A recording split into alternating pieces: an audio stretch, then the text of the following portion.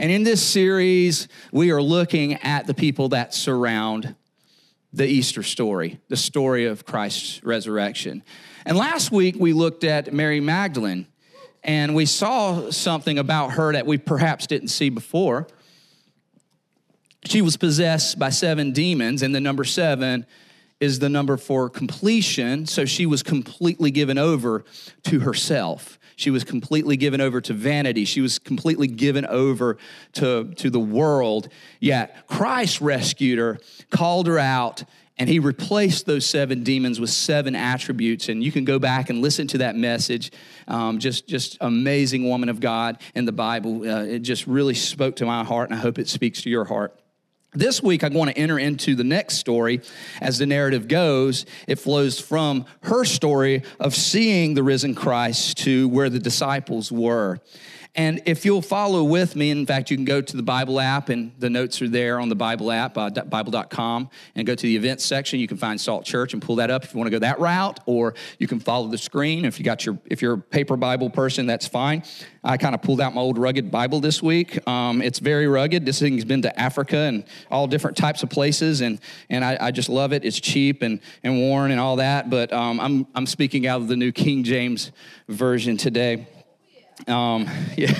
Switching it up a little bit. So follow along with me. It says, then the same day at evening, being the first day of the week, when the doors were shut, where the disciples were assembled for fear of the Jews, Jesus came and stood, and underline this, in the midst, and said to them, peace be with you. And when he had said this, he showed them his hands and his side. Then the disciples were glad when they saw the Lord. So Jesus said to them again, peace to you. As the Father has sent me, I also send you. As the Father has sent me, I also send you. And when he had said this, he breathed on them and said to them, receive the Holy Spirit. And if you forgive the sins of any, they are forgiven them. If you retain the sins of any, they are retained. Now Thomas, called the twin, one of the 12, was not with them when Jesus came. Father, we thank you for your word. We ask that it touches our hearts, God, that we learn something new today, that your presence would be with us, that you would be right in the middle. Right in the middle. In your name, amen. The middle, right in the middle. In the middle is what this message is about. It's interesting how the middle is always a place that nobody really wants to be. If you're a middle child, you know how that is, right? You get the hand-me-downs of the older child, and the younger child somehow is young enough where it's worn down. The hand-me-downs are worn down enough where they don't get those, so they get the new clothes. So the older kid and the younger kid gets the new stuff, and you get all the stuff in the middle, right? There was a popular TV show called Malcolm in the Middle, and it was all about how hard it is to be in the middle kid, you know, a narrative about the middle kid. On planes, I mean, nobody wants to sit in the middle seat, right? You sit in the middle seat, and then you got to worry about this person on this side and this person on that side. Anytime I walk on a plane, please don't give me the middle seat. Please don't give me the middle seat. I do not want the middle seat. Because, you know, you get the window seat, then you get the scenery, the view, you know, maybe you're more of a view person, and you like the window seat. You're praying for the window seat so I could get all that and the sun and the mountains and flying over, you know, the land. And then there's those who are aisle seat people, and those are people like control. You know, they want to be able to have the aisle seat so they can get out quickly, they can get in, they don't have to worry about bumping somebody out of the way. It's just, there's those people, but then you have the middle, and nobody really wants to sit in the middle. And it's interesting, even when you sit in the middle, you might have, I remember a friend of mine sharing that he was sitting in the middle seat one time, and he could clearly tell that the husband and the wife were sitting on both sides, and they were kind of large people. And, and he said, well, do you guys want to sit together? And they're like, no. Nah. It's okay. So he felt kind of weird about it. The wife's over here, the husband's over here, and here he is. People rarely want to be in the middle because the middle is that place where things just are a little harder. The middle is a place where things are a little fuzzier. We're not quite sure. I mean, the beginning's exciting. Whenever you get an idea or vision for something, the beginning is always a place where you get that energy to start. And then the end is like a celebration of where you've come from. But in the middle, it's a little tougher because you're sitting there, and it's the place where you execute. This is the whiteboard, with all the details of what has to be done and all the hard work you have to put into it. The middle is a place where you're just as far from the end result as you are from where you started, and you're trying to figure out how long is it going to get me there. And the middle is where we're most tempted to give up. The middle is where we're most tempted to give in. The middle is where we tend to lose our faith. The middle is where we tend to lose our trust. The middle is where we're believing in the promises, but the promises seem a little far away, that the prayer that we've been praying for a long time in the middle doesn't seem to come to fruition right away, so it's really easy to lose heart in the middle. I'm reminded of Nehemiah. In Nehemiah 4:6, it says, so we built the wall, and the entire wall was joined together up to half the height. So it was half the height. And for the people had the mind to work. So it got to halfway, and that's where a lot of people find themselves halfway. Wow, we're doing a good job, we're halfway, but we're not getting quite halfway yet. We're not above halfway, and that's where the temptation comes in to just quit, to just give up, to just move on. But on in Nehemiah, this is what it says, then Judah said, the strength of the laborers is failing, and there is so much rubbish that we are not able to build the wall. And that's where a lot of people find themselves. They hit the slump in the middle. It's the cycle. This is a great idea, but it's hard, and then it gets terrible, and then I'm terrible, and then there's no way I'm going to finish this, and then morale levels go down, and then we never, ever complete the destiny that God has given us, the place that God has shown us, the calling that God has moved us to, and fear overtakes us. Fear overtakes us. In fact, I find it interesting in Scripture that the storm in the Sea of Galilee, where the disciples were in the boat and they were in the middle of the sea, it says, but the boat was now in the middle of the sea, tossed by the waves, for the wind was contrary. And we find the disciples at the moment of Jesus' resurrection in this same place. They're in the middle. The doors are shut. They're locked away. They're hiding. They're afraid. In this scripture, they're afraid. In fact, the Greek is more emphatic. It says they were shut and barred. They were barred. They were behind the doors. They were in a place. In fact, one commentator says that they were probably so struck with fear that they were huddled in the corner just waiting for the moment. Every sound was suspicious. Every sound insinuated fear in their hearts as they were waiting for the SWAT team to come in and bust the door down and take them in to arrest them and to their martyrdom. They were afraid, but something happened. There were 12, Judas the 11. Thomas obviously wasn't there, so there were 10 of them in the house. So they were following CDC guidelines. But get this. No, there's a connection to this. Don't go, oh, Leon, yet. But when the 11th person came into the room, they caught something. They caught something. What did they catch? They caught Jesus. They caught the Holy Spirit. They caught God. They caught something. The spirit of calm was in the room. The spirit of peace was in the room.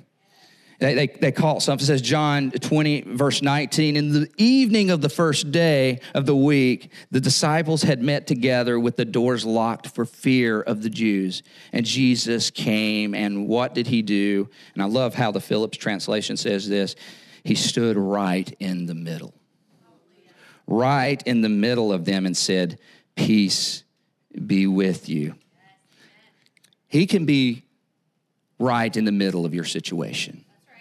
He can be right in the middle of the thing that you're trying to figure out. He can be right in the middle. His presence, him being right in the middle, can change everything.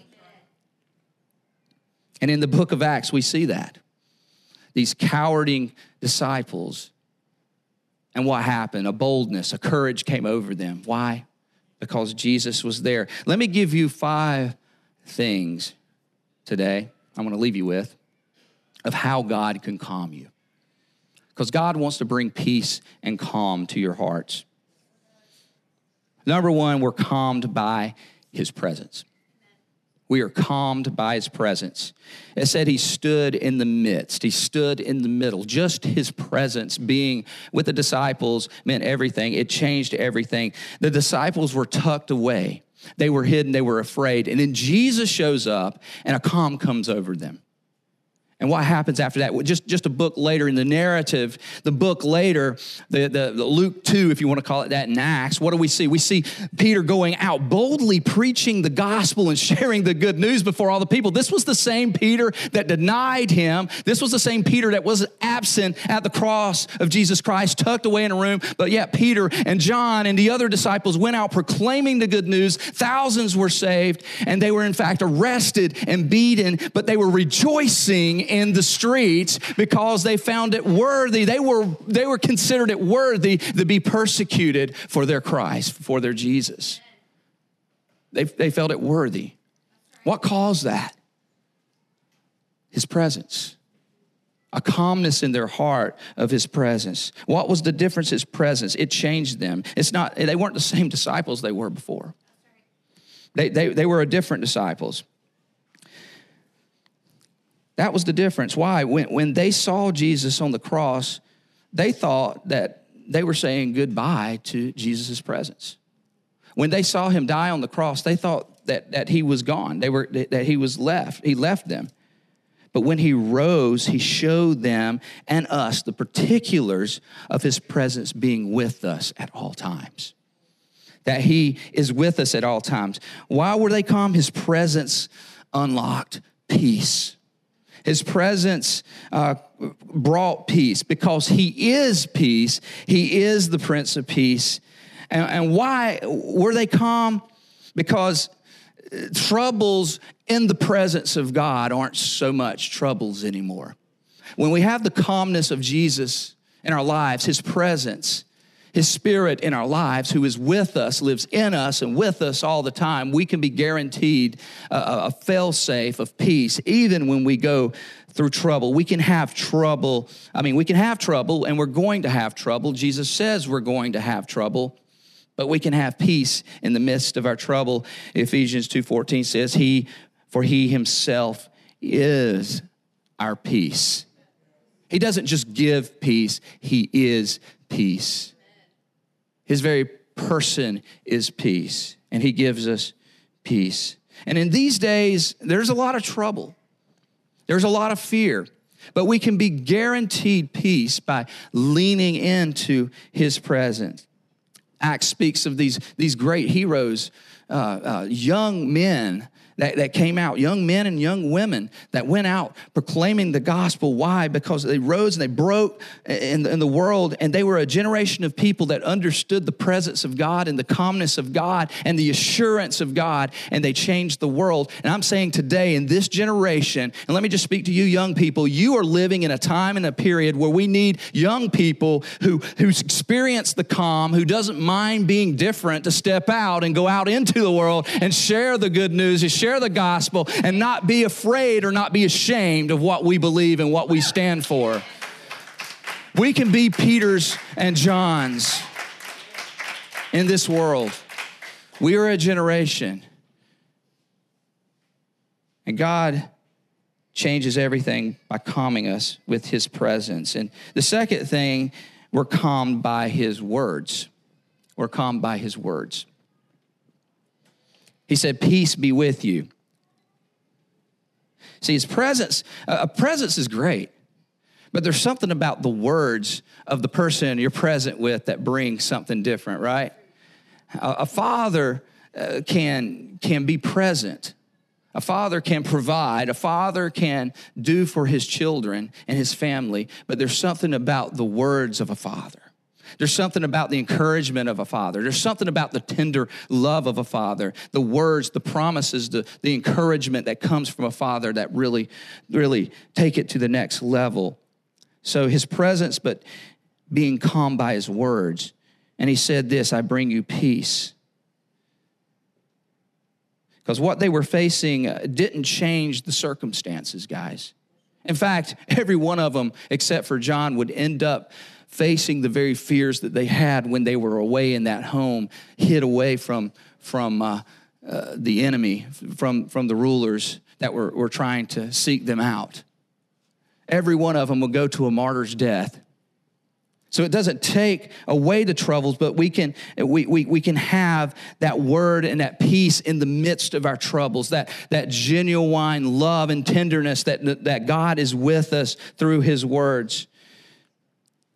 And that word peace means so much. For us, we don't quite understand that word peace in our context. When we think of peace, we think of the absence of conflict, right? If we don't have conflict, if things is peaceful. But what came across when they talked about peace was deeply rooted in the Mideastern culture and the Jewish faith. And it meant a wholeness of well-being that God will give you every good gift.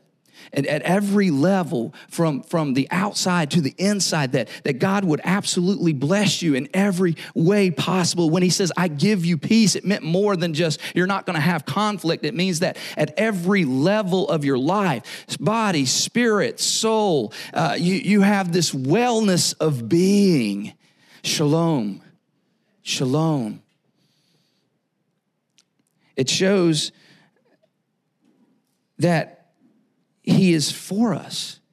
And if he hasn't, and that he hasn't given up on us, and that means that we don't need, if he doesn't answer our prayers, and let me just speak to this about prayers.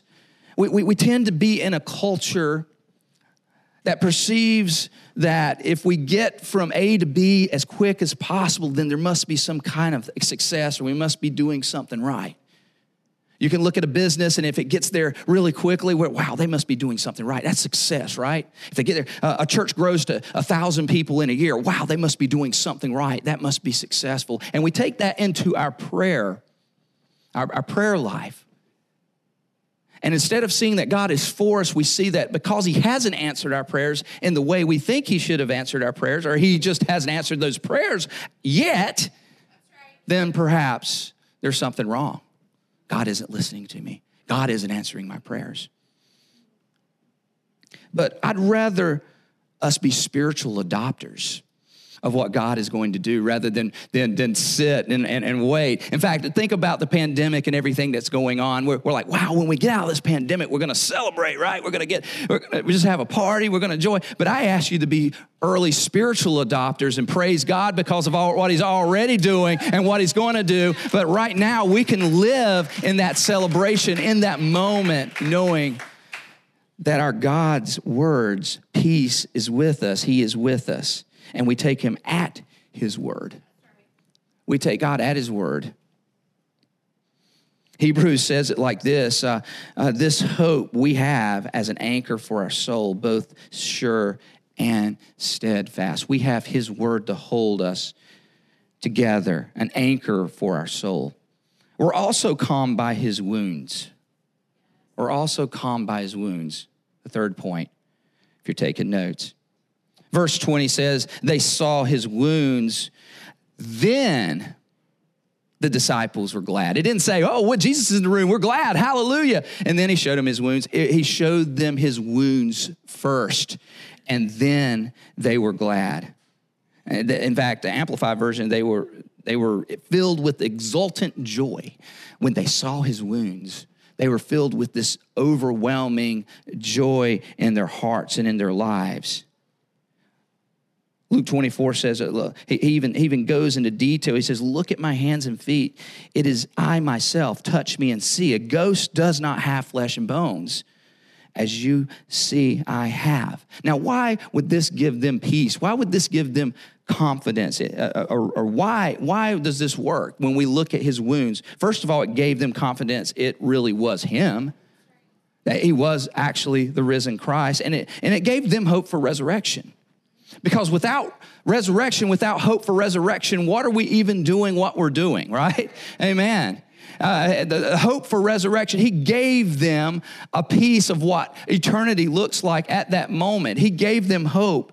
And in Scripture, and I've done series on heaven and what heaven's like and some theology behind heaven and scopes of heaven. But Paul talks about a rendering, a disconnecting of our body and spirit at death. And that our spirit goes, we're absent from the body and present with the Lord. So immediately we're with the Lord when we pass from this life. And I can't tell you what it's like to be a spirit with God, but I can tell you it's amazing. In the very presence of God, that you're in the very presence of God. But our bodies are left here. But he also talks about when the trump will sound, the dead in Christ will rise first. Meaning that those bodies that are left here on this earth, no matter if they're cremated, some people have the cremation questions or the burial questions and all that. It doesn't matter because God's beyond all of that, right? God's beyond materialism. And he says the dead in Christ will rise first and meet him in the air. And then those who are alive with him will go to be with him in the end. So these bodies, they will be with God. They will be renewed bodies. They will be the perfected, optimal bodies that God made for you in the Garden of Eden. You will have those once again. And Jesus was an example of that. And we cannot have even an inkling of a view of what that might be without Jesus here. It gave them confidence that they saw him, the hope for resurrection. As Paul says, if there is no resurrection, then we eat, drink, be merry, for tomorrow we die. But we live. We live forever, forever. We sang in this song, forever, everything and nothing less, but not just today, but forever. We will give him everything and nothing less. And that we see that in Jesus Christ as he showed him his wounds. Look at my side, look at the pierced hands, look at my feet. You see and you know. And you believe.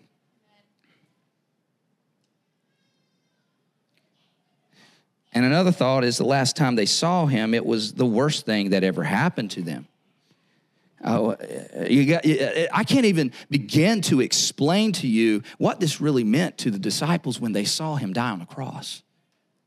Because their hope wasn't only a spiritual Messiah, but it was a political Messiah. Then they would be on his cabinet. And they would be ruling the world, and he would set peace on earth for everything and everyone and everywhere for eternity. That was their expectation of this Jesus Christ. And then there he was. When they saw him on the cross, when they heard that he had passed, all their hopes and dreams were dashed. So he had to show them his wounds. In essence, he's saying, you thought these wounds were something else, but God has a plan with these wounds that you didn't even think about. That God had a plan for these wounds to redeem all things to himself. He is in the redeeming business. He's bringing redemption back. And he's redeemed. That's his whole purpose. The earth and everything thereof will be restored. And through his wounds, we can see that. And not only do we have hope for redemption of all things, we have hope that he will fulfill all those God-given dreams we have now. That's right. Even if they're not fulfilled in this lifetime, guys. I think about maybe this is just an assumption. I wouldn't say it's theologically perfect or theologically accurate, but just some thoughts about it. That as Moses led the Israelites to the promised land, he didn't quite make it there, did he? He was taken from this world before he ever made it there. So the promise that God had given him, the thing that God had told him to do, the dream that he had for his people to deliver him from Egypt into the promised land was not fulfilled. but he saw it because heaven works backwards. In fact, that moment in the transfiguration, I can just imagine when Moses came down and was with Jesus, having a conversation with Jesus, he was probably looking around at the promised land at that moment. And I'm sure tears came to his eyes as he saw for himself with his feet on the ground there, looking out and about at that very place that his people were given, that hope that God had given Moses, the promised land. And the last thing I want to say about that point is Jesus is always showing us what he has done for us and not what he can do and what we can do for him. He's always showing us what he has done for us and not what you can do for him. I got to be good for Jesus. I got to do this right. The conversations as a pastor I have. It's amazing how we as human beings are so trying to earn the favor of God. Religion. But God, Jesus himself is a friend. And he gave his life and he said, hey, look, here's what I've done for you. Here's what I've done for you on the cross. He also calms us by his mission. It says, as the Father sent me, I also send you. As the Father sent me, also I send you. And this isn't just a sending. This is a diplomatic statement that God, Jesus himself says, I'm charging you. I'm giving you the authority to go out and to demonstrate my kingdom and to go out and make disciples and to make churches and to plant churches and to plant churches like Salt Church in communities that need the gospel and need to hear the gospel and need to connect people to Jesus Christ. He was given a diplomatic mission. And we can talk about the gathering. Gathering's a wonderful place where we can experience the presence of God. We can experience the calmness of God. We can experience the peace of God in the gathering. Right now, a lot of people aren't gathering. A lot of people, some of you are watching online, maybe you're still concerned about getting out in public, and we can't wait for the day that we're all able to gather without any CDC requirements and without anything. And there's something special about those moments. You bring friends in, you hear the word, you do prayer requests, you put in prayer requests together. There's a sense of peace in the gathering. And he said this again, peace be with you. He said that. He said, peace be with you. And then he comes back and he repeats it. But again, peace be with you, because there's not only peace in the gathering, there's peace in the scattering. He not only brings peace in this place as we're here in a safe place, receiving from Christ and being equipped by Christ and being nourished by Christ through his body, but in the scattering, you can have and walk in peace in his presence. And he calms us in his mission. John 20:21 says it, so Jesus said to them, again, peace to you. As the Father has sent me, I also send you. And then in verse 23, he says, if you forgive the sins of any, they are forgiven them. If you retain the sins of any, they are retained. What does he mean by that? He means simply this: how can they know unless we go? How can they know unless we go? Which brings us back to Romans 10:14. It connects us there. How then shall they call on him in whom they have not believed? And how shall they believe in him of whom they have not heard? And how shall they hear without a preacher? How can they hear without somebody telling them? What does he mean? Preacher? You're a preacher, pastor. No, you're a preacher. You're a pastor. You're a gospel people. You're a gospel. Take that gospel out and share it. He's talking about everyone under the name of his name. There's not only peace in the gathering, there's peace in the scattering. And as we are sent, there is a peace as you see your mission unfold, that you are on mission. And then lastly,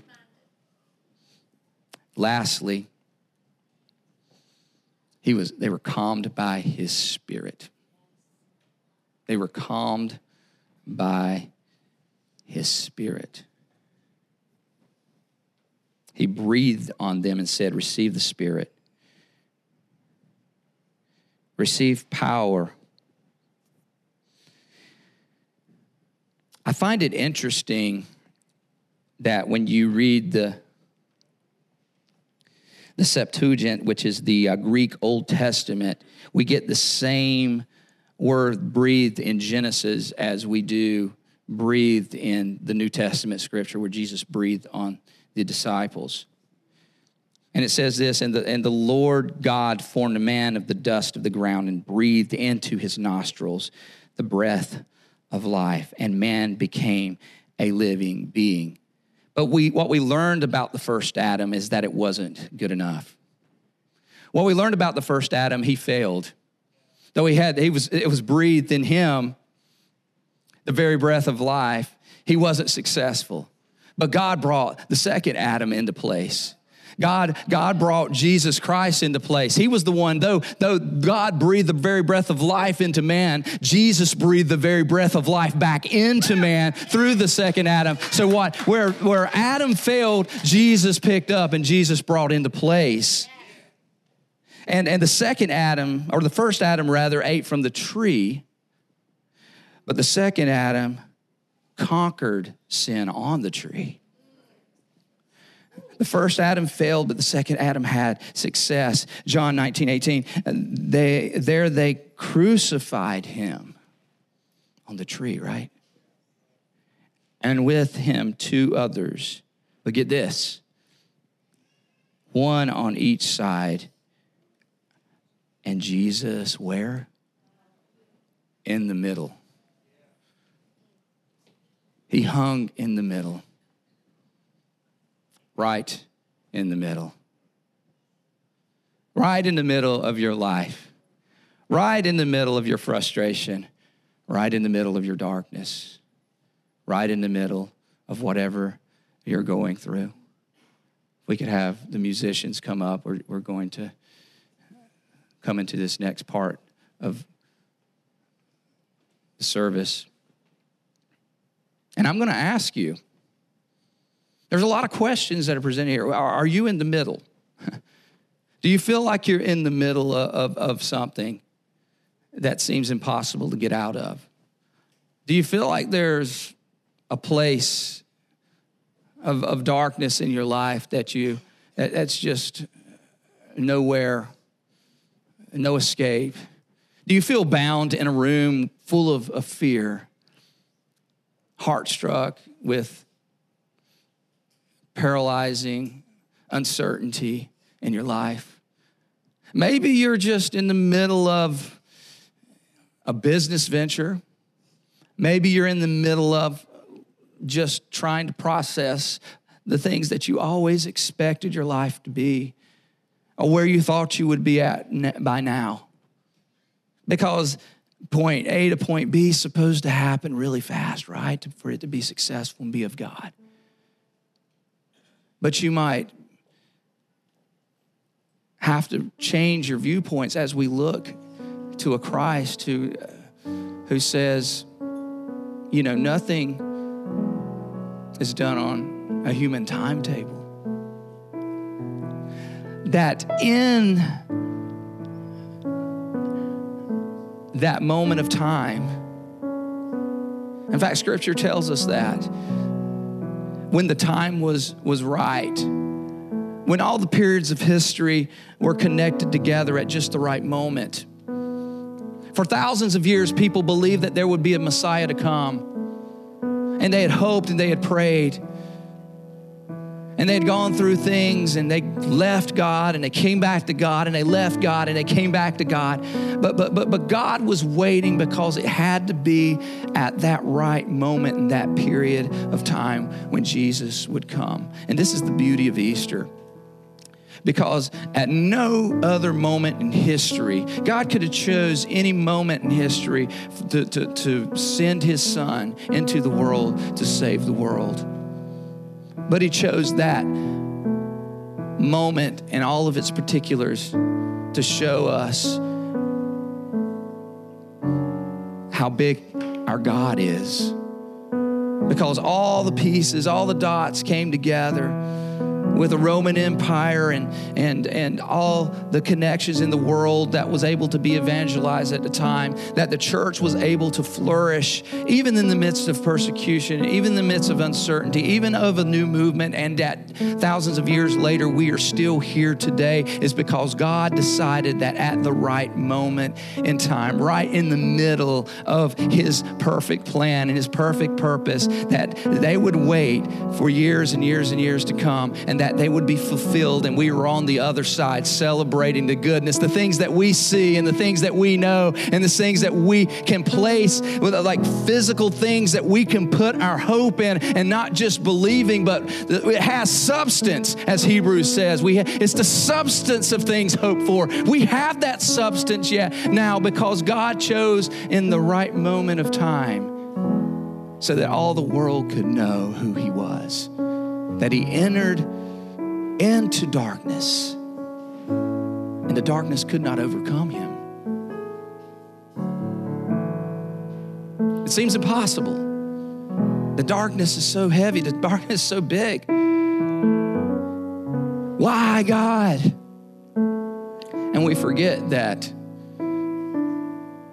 the darkness was here. The first Adam brought the darkness, chose the darkness, a holy heavenly place, and yet man still failed to meet all the expectations of all that. But he came into the darkness. He did not send his son into the world to condemn the world, but that the world through him might live. And he stepped right in the middle of our sin. He stepped right in the middle of our darkness. And his presence, his word, his life, his wounds, and just everything changed at that moment. So with our heads bowed and our eyes closed, I want you to pray. I just want you to lift God up. And this altar is always open. We want to create a culture of where this altar is open as music's going. If you feel like you need to come down here and you need prayer, we have prayer people that will come up here and pray for you. Never feel like it's not a place where you can come and kneel before God, but you can come to the altar. But right where you're at, just begin to call out him. Lord, if you're dealing with an issue, if you're dealing with a place that there just seems to be no end in sight and you can't even see the beginning anymore, just call out to him. He'll hear your prayers. He'll hear your needs. He wants to heal you. God, I pray for the people today that are going through hard times, who are going through circumstances, who are going through depression, who are going through struggles in their life. They're going through relationship issues, God. They're going through family matters, Lord Jesus. They're going through job issues, Lord. They're going through financial issues, Lord. And there seems to be no end in sight, but they hear your voice and they know that you have something for them. Assure them through your very voice, Lord. Touch their hearts, touch their lives. Use your tender words, God. We're calling out to our shepherd. We're calling out to our shepherd now. In that same spirit, there are those of you who heard for the first time today from your shepherd to come home. That you've never made a decision for Jesus. You've never made a decision for Christ. He's ready to receive you. He's there with open arms. Scripture says, he who calls on the name of the Lord will be saved. If you confess with your mouth and believe with your heart, you will be saved. Nothing magical in the prayer. It's just a confession of your heart, saying it with your mouth, and just receiving him and surrendering him. And you'll be able to sing this song as well. I surrender all. I'll surrender all. Just pray this with me. Father, I believe that you are the Son of God. You died on the cross for our sin. We thank you, Lord Jesus, for the cross. and we receive the blood. I receive the blood today over my life. Transform me, clean me white as snow, as you say. Come into my heart, come into my life. Make me yours forever. In Jesus' name, amen. Amen. Can y'all just celebrate Jesus Christ?